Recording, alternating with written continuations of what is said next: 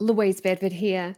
Just before we kick off with today's show, I wanted to let you know that for 1 week only, you can get up to 84% off a selection of my most popular trading education products available through tradinggame.com.au. Make no mistake, your financial future is in your hands. So check out the audios, videos, and study courses that I have available at tradinggame.com.au. Now's your chance to develop your skills as a trader for up to 84% off, but only for the next week. Let's get on with the show.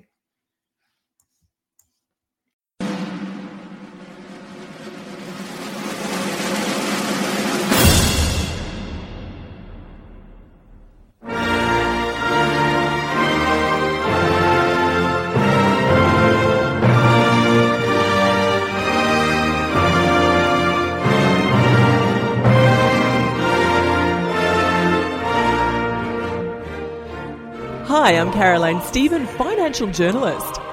In today's episode of Talking Trading, we're taking a special look at the vote which has sent shockwaves around the world.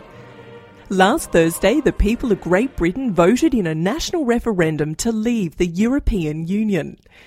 David Cameron, the British Prime Minister, has resigned, and Britain has been left bitterly divided. Why does this event matter to share traders? Well, the Brexit is the biggest news story of this year. And as Chris Tate says later in the show, traders need to stick to their trading plans in the wake of the shockwaves that Brexit has caused. The EU was set up as a reaction to World War II in a bid to integrate Europe and create lasting peace. Free trade among its members was one of its founding principles, and in 1973 Britain joined the EU. In 2002, the euro came into circulation, but Britain chose to remain on the pound. Today, the EU is a collection of 28 countries, soon to be only 27. First up today, we speak to economist and Sky Business News commentator Jonathan Barrett for a look at the effect of the Brexit on the world markets, as well as the geopolitical repercussions of the Brexit in Britain, the EU and Australia. Secondly, we speak to Chris Tate on these same topics, and we hear his advice to traders at the moment. And I'm Barrett. Hello and welcome back to Talking Trading. Good morning, Caroline. Last Thursday, the British voted to leave the EU in a referendum which has created shockwaves around the world. Jono, how have the markets reacted to this news? I guess it's something that we didn't think we'd actually had to prepare for. When you think about it, we just thought it was just one of those events that would actually become a Y2K moment. Lots of hype and nothing coming out. But as it panned, they made a decision, and we're still reeling into the consequences of it. And when you look around last night, being probably the real true trading with this news, you can see the markets haven't taken too kindly to it. So let's go through some of the markets. Let's look at the pound first. How's that reacted? Well, initially when it came out, the pound dropped quite heavily. In fact, it's still under a lot of pressure.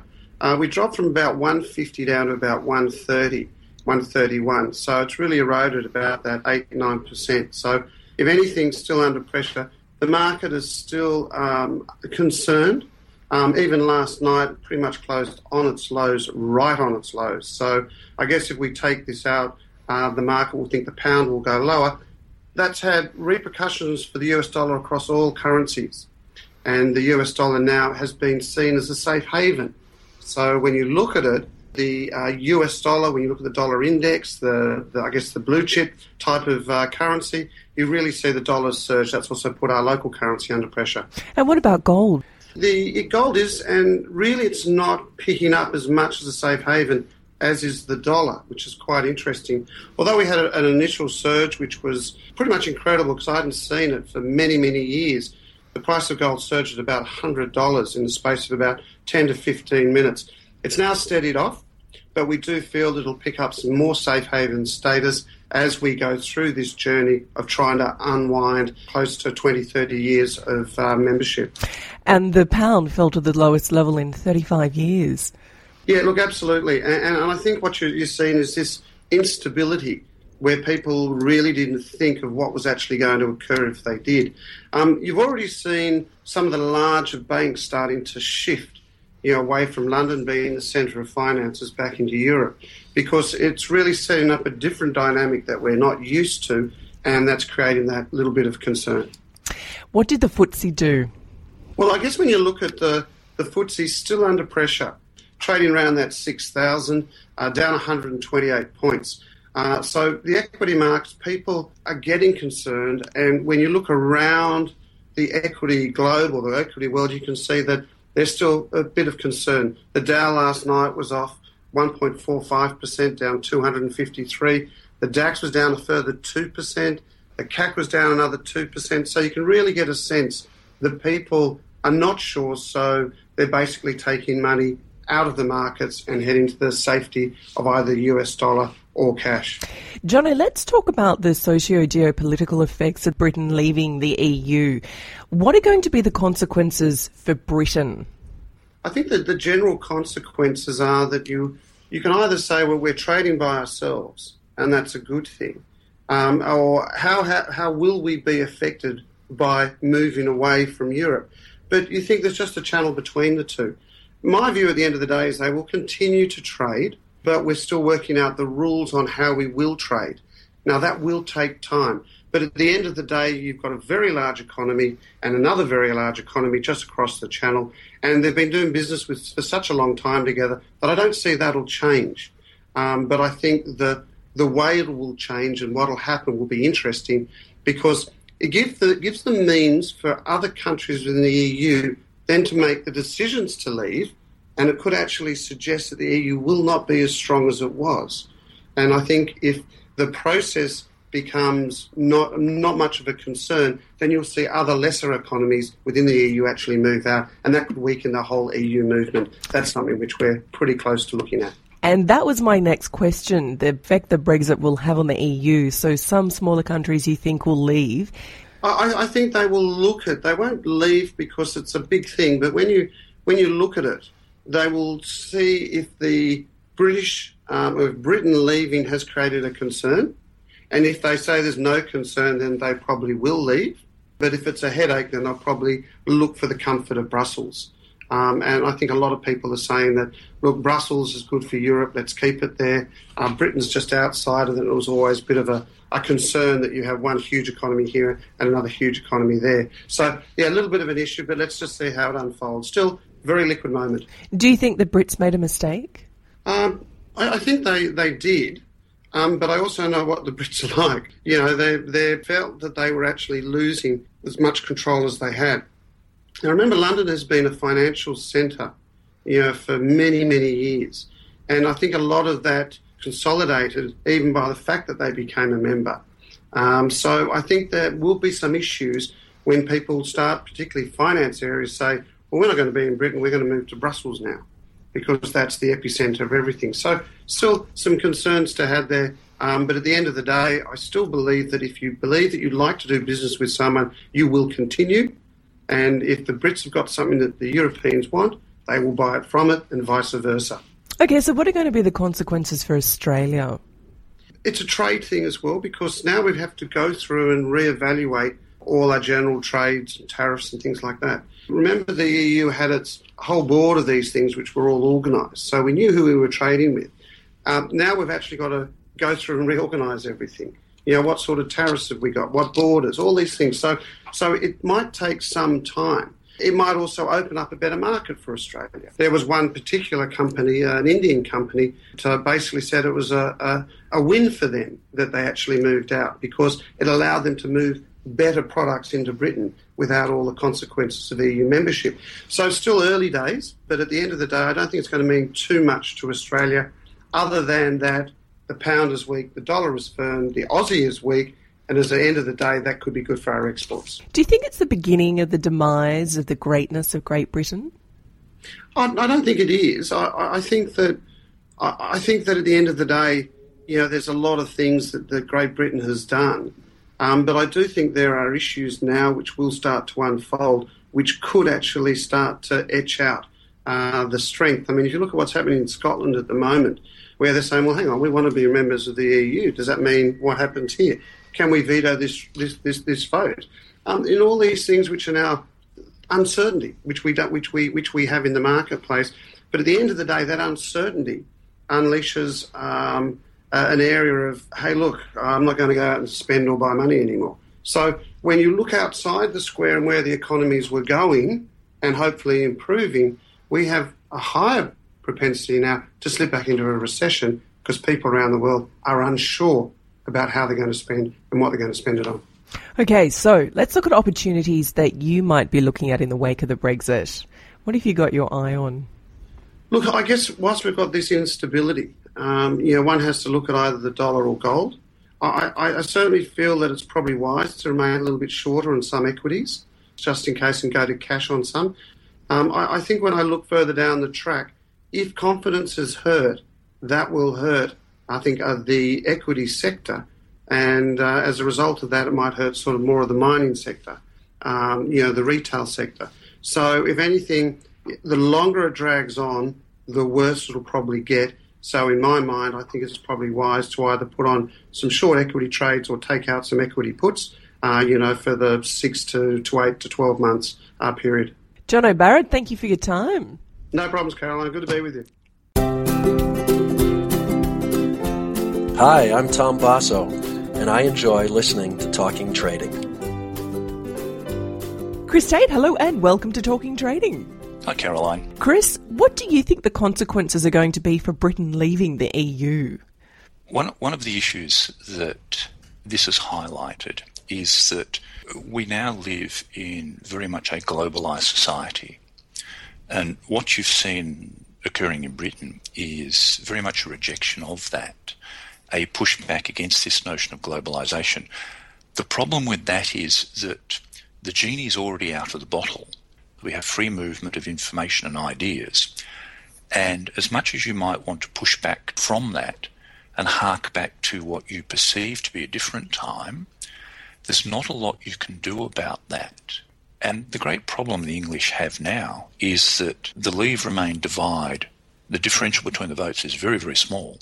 But you also have the issue that Scotland and Ireland voted to remain with the EU. So the notion of a united kingdom is now very much a false state because Scotland and Ireland will leave. Do you think this is the demise of the greatness of Great Britain? I think that actually began at the end of the Second World War, and this is really just a continue on. My family's English, so I'm very familiar with the country. The difference in the structure of the vote, it was largely old people who voted to leave. But the intriguing thing is they're harking back to a Britain that in their own minds never existed. The empire ceased to exist largely at the end of the First World War and completely collapsed at the end of the Second. If you spent any time in Britain post-Second World War, you would have known that they still had rationing. Their economy was wrecked by the Second World War. They've only just this century made the last reparations payment for loans made to them by the US to fund the Second World War. Britain of the 60s and 70s was an awful place. And it's really just come to prosperity through being a part of the EU. It has. The Europeans have dragged them along and opened all these markets to them, opened free movement of people. And there are all sorts of hidden consequences that they don't understand. Things like all the English who've now gone to Spain to live, well, that's now going to change. What effects will the Brexit have on the EU? That's an interesting question, simply because there is some talk of a groundswell movement of other nations leaving the EU as well, because the EU has expanded in size dramatically post the breakdown of the Soviet Union. All those Eastern Bloc countries are now vying for membership of the EU. The effect on the EU will probably not be as great as people think. The effect on Britain will be great, but there's a consequence here, and that is that the EU might actually deal quite harshly with Britain under the terms of Article 50, where they withdraw from the EU to dissuade other member nations. So Britain, I think, in many ways will be treated like Greece was. They don't have the power, the heft, or the impetus to do anything about that. And the language that the Leavers used was very much the language that Donald Trump uses. That awful nationalistic, make us great again, yada, yada, yada, yada, yada. And a massive divide between blue collar and white collar in the votes. and between young and old. And the interesting thing is the old have voted for a divorce that the young will feel the consequences of. How is Britain going to be affected in terms of trade and trade agreements? They are going to have to renegotiate every agreement they have with the EU. And think of it this way, if you're in a business negotiation and the business you're negotiating with has had a shock that has rocked it to the foundations and you need to renegotiate, they're going to say, oh, we'll pay 5, and you will say, no, it's 10, or you piss off. The negotiations, they're not going to be friendly chats between family members. It is going to be a property settlement during a divorce. Consequences for Australia, what do you see them being? Look, that's a really interesting question. Our trade with Britain is actually quite limited. So the effect on us will be probably quite limited. What it is an issue for, though, is those businesses who set up in London as a gateway to Europe. That gateway is now closing. And this has consequences for London because London and New York are always vying to be the financial capital of the world. That's completely over for Britain. That will now become Geneva. It won't be London because there's no reason to be there now. You're not a gateway to anything. If anything, it might actually, many financial centres might actually move to Ireland simply because they will have that gateway to the EU. I can't help but feel so sad about this Brexit. I mean, look, there are some things that do and don't surprise me. One of the things that surprises me is that the pundits got it wrong, but then in part they didn't really, because all they failed to do was underestimate the stupidity of people and how malleable people were to being lied to by the likes of Murdoch's Mad Press and the UK Independent Party. And the UK Independent Party have had to come back in the past few days and say, well, all these things we said we could do and which might happen are not going to happen because we lied to you. And so you've now got this remorse that's occurring. It's a little bit like a one-night stand that's gone badly. You wake up in the morning and you go, what the hell have I done? Let's go to the markets. What impact is the Brexit going to be having on the markets right now? And I want to look at the pound, the FTSE, the euro markets. In terms of the FTSE is actually only back to where it was 2 weeks before the vote. So yes, on the day of the vote, it was catastrophic because I think it caught so many people on the hop. The betting markets had the chance of leaving at only 25%. So people had turned themselves in that direction, believing that things would carry on as normal, and they were blindsided by this outlier event. So it did rattle the FTSE. But the issue to remember with the FTSE is it's gone nowhere for the past 15, 16 months. So it's been range bound. If you look at the FTSE historically, the last decent bull market it had, a little bit like us, was 2003, 2007. For the intervening 7, 8, 9 year period, you've had small choppy moves up, followed by long periods of choppy sidewaysness. So the FTSE itself, in the short term, has not suffered that badly. And yes, there was a flow onto Europe because the Europeans were caught on the hop as well. What it has hit very, very, very hard is the pound. But, again, it's a matter of context. Once every decade, the pound undergoes a midlife crisis and something goes wrong. And it's now undergoing it again. What the future holds is completely unknowable. But Brexit did flow through, particularly into the US, and they got hit very, very hard, to the point where futures trading in the S&P 500 was stopped, simply because they'd hit their daily limits and that was the end of it. But, again, it's all context. The US market has a floor at about 15,500 and upside at about 18. It's sat there for some time and it won't move beyond that. Let's look at the Australian markets. Our market, again, it's all context. Our market has effectively gone nowhere for some period of time. And we have to view this within the context of investment choices that people have. The prime investment choice or vehicle for people for the past probably decade has been real estate. Compare the figures. There is about, I think, 1.6 or 1.7 trillion in superannuation, which has been compulsory for everybody now for some time. There's nearly 6 trillion in sort of investment-grade real estate properties that mums and dads buy. So you've got a mismatch of the order of 4 to 1.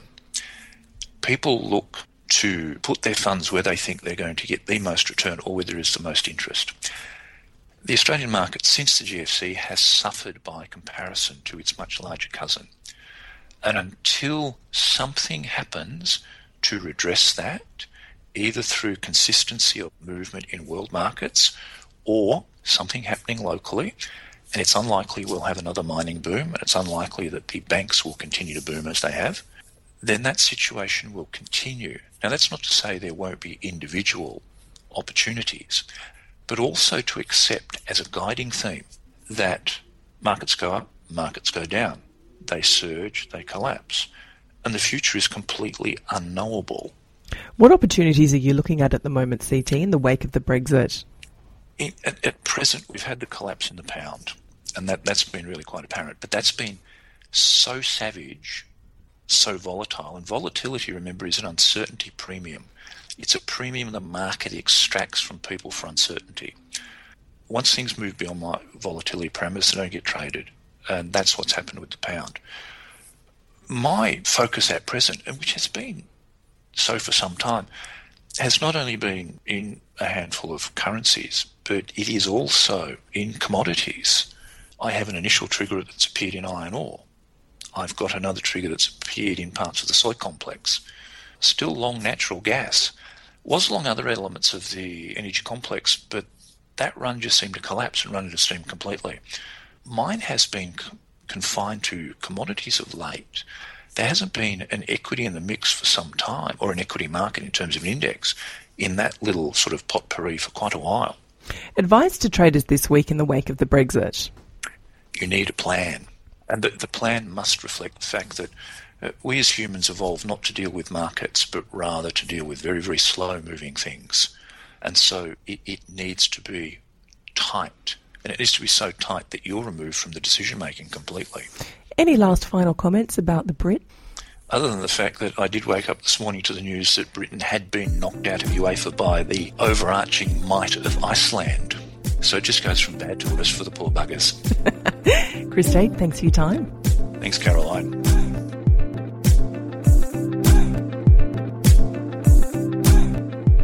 And that's all we have for you today, guys. Stay tuned next week to hear Barry Burns from Top Dog Trading. I'm Caroline Stephen on behalf of the team. Thanks for your company. We'll see you next week. You've been listening to talkingtrading.com.au with Caroline Stephen. Make sure you are subscribed to this website to receive the very latest market views, commentary and expert opinion. Tune in next week as we've got a bumper show planned. Bye for now. The views represented on Talking Trading are general in nature and do not take into account your objectives, financial situation or needs. Before acting on any of the information, consider its appropriateness in regard to your own situation.